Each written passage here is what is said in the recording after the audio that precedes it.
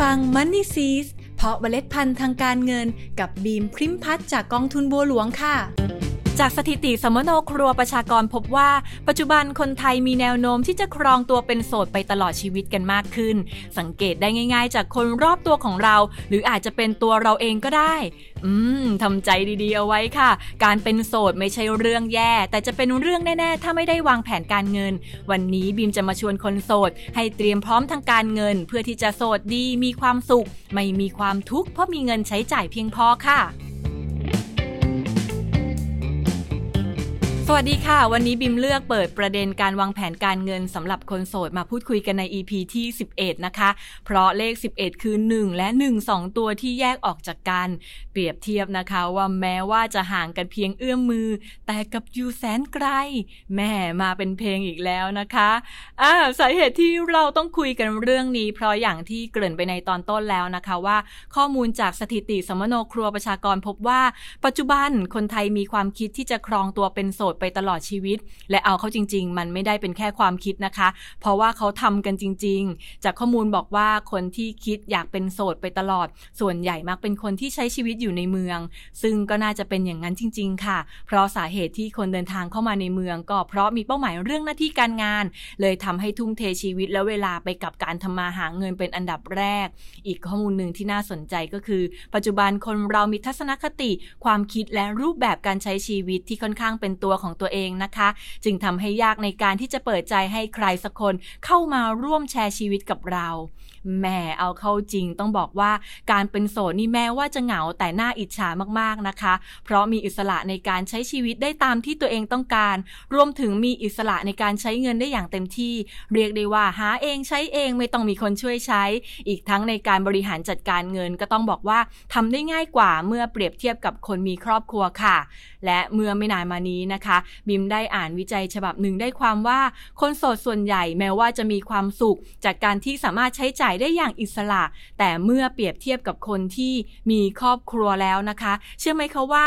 คนที่มีครอบครัวแล้วมีแนวโน้มที่จะมีความสุขในการใช้ชีวิตมากกว่าคนโสดและที่น่าสนใจก็คือคนที่มีครอบครัวสามารถวางแผนทางการเงินได้ดีกว่าและมีแนวโน้มที่จะมีคุณภาพชีวิตในช่วงเกษียณที่ดีกว่าคนโสดด้วยค่ะเอาน่ะฟังมาถึงตรงนี้แล้วอย่าเพิ่งคิดไม่ตกไม่รู้จะทำยังไงครั้นจะเร่งหาคู่ครองตอนนี้ก็ไม่รู้จะทันหรือเปล่านะคะคนดีๆที่เข้ากับเราหาได้ง่ายๆซะที่ไหนเอาเป็นว่าจะมีหรือไม่มีคู่ครองนั้นเป็นเรื่องของโชคชะตาฟ้าลิขิตแต่การจะมีเงินหรือไม่มีเงินใช้จ่ายนี่สิเป็นเรื่องของโชคชีวิตที่ลิขิตได้ด้วยตัวเราเองล้วนๆเลยนะคะโดยการวางแผนทางการเงินของคนโสดบิมอยากแนะนำไว้5ขั้นตอนก็คือ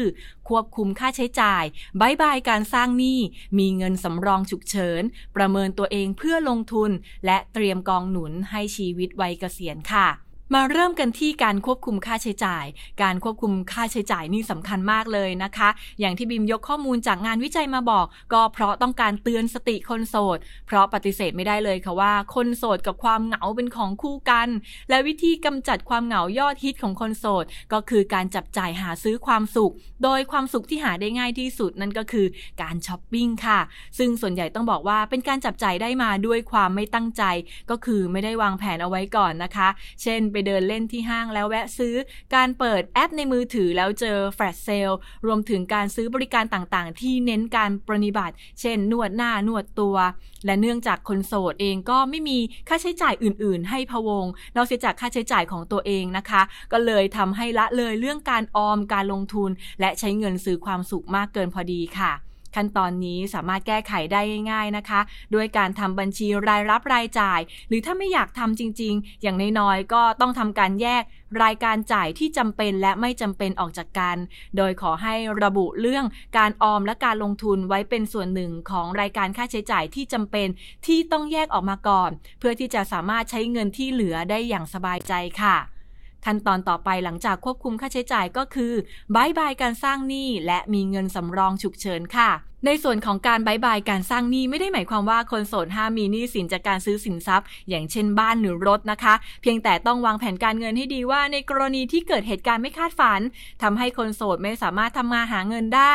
ในขณะที่ไม่มีรายรับเข้ามาแต่ยังมีภาระหนี้สินอยู่จะต้องทำยังไงเพราะตัวเราเองไม่มีก๊อก2จากคู่ครองดังนั้นหากคนโสดตัดสินใจซื้อสินทรัพย์อาจต้องพิจารณาเลือกทำประกันเพื่อคุ้มครองกรณีที่เราไม่สามารถผ่อนชำระต่อไปได้เช่นถ้าซื้อบ้านก็ต้องทำประกัน MRTA เพื่อที่ถ้าเราทำงานไม่ได้หรือเสียชีวิตหนี้สินจะไม่ต้องเป็นภาระของคนข้างหลังหรืออาจจะเลือกใช้ในส่วนของเงินสำรองฉุกเฉินค่ะโดยเงินสำรองฉุกเฉินสำหรับคนโสดถ้าตามทฤษฎีก็บอกว่า 3-6 เท่าของค่าใช้จ่ายสำหรับมนุษย์เงินเดือน 6-8 เท่าของค่าใช้จ่ายสำหรับอาชีพอิสระแต่ทั้งนี้จริงๆแล้วตัวเลขกี่เท่าจะมากจะน้อยก็ขึ้นอยู่กับความจำเป็นและความเสี่ยงเฉพาะบุคคลซึ่งตัวเราเองต้องเป็นผู้พิจารณาด้วยตัวเองค่ะขั้นตอนต่อไปก็คือประเมินตัวเองเพื่อลงทุนในส่วนนี้บิมขอให้คนโสดแยกการประเมินออกเป็น2ส่วนนะคะส่วนแรกก็คือประเมินตัวเองโดยการประเมินตัวเองขอให้เริ่มต้นจากการประเมินความเสี่ยงด้านสุขภาพค่ะเพราะต้องยอมรับความจริงนะคะว่าค่าใช้จ่ายที่หนักจนทำให้ส่งผลกระทบทางการเงินก็คือค่าใช้จ่ายที่เกิดจากปัญหาสุขภาพทั้งโรคที่เกิดจากพันธุกรรมและโรคที่เกิดจากพฤติกรรมการใช้ชีวิตดังนั้นเพื่อให้แผนการเงินของเราราบรื่นควรต้องปิดความเสี่ยงด้วยการทำประกันค่ะโดยเฉพาะประกันสุขภาพและโรคร้ายแรงรวมถึงปรับพฤติกรรมการใช้ชีวิตให้ healthy มากขึ้นโสดทั้งทีต้องดูดีกินดีอยู่ดีและสุขภาพดีด้วยค่ะในส่วนที่2ที่ต้องประเมินก็คือประเมินคุณภาพชีวิตการประเมินคุณภาพชีวิตในที่นี้ไม่ได้จำกัดแค่มีความสุขไหมมีเงินใช้ในแต่ละวันหรือเปล่าแต่เป็นการประเมินว่าตัวเองต้องการใช้ชีวิตแบบใดในอนาคตเรียกง่ายๆว่าตั้งเป้าหมายในชีวิตให้กับตัวเองคิดแผน A แผน B เอาไว้สำหรับแผนระยะสั้นระยะกลางระยะยาวอย่างวัยเกษียณเพื่อที่จะสามารถกำหนดเส้นทางวิธีการรวมถึงจำนวนเงินที่เหมาะสมสำหรับทุกๆแผนที่เราต้องการเพราะอย่าลืมว่าถ้าเลือกที่จะเป็นโสดนั่นหมายความว่าเราต้องสตรองเพียงพอที่จะนำพาชีวิตตัวเองไปข้างหน้าได้อย่างราบรื่นมีความสุขและตลอดรอดฝั่งค่ะ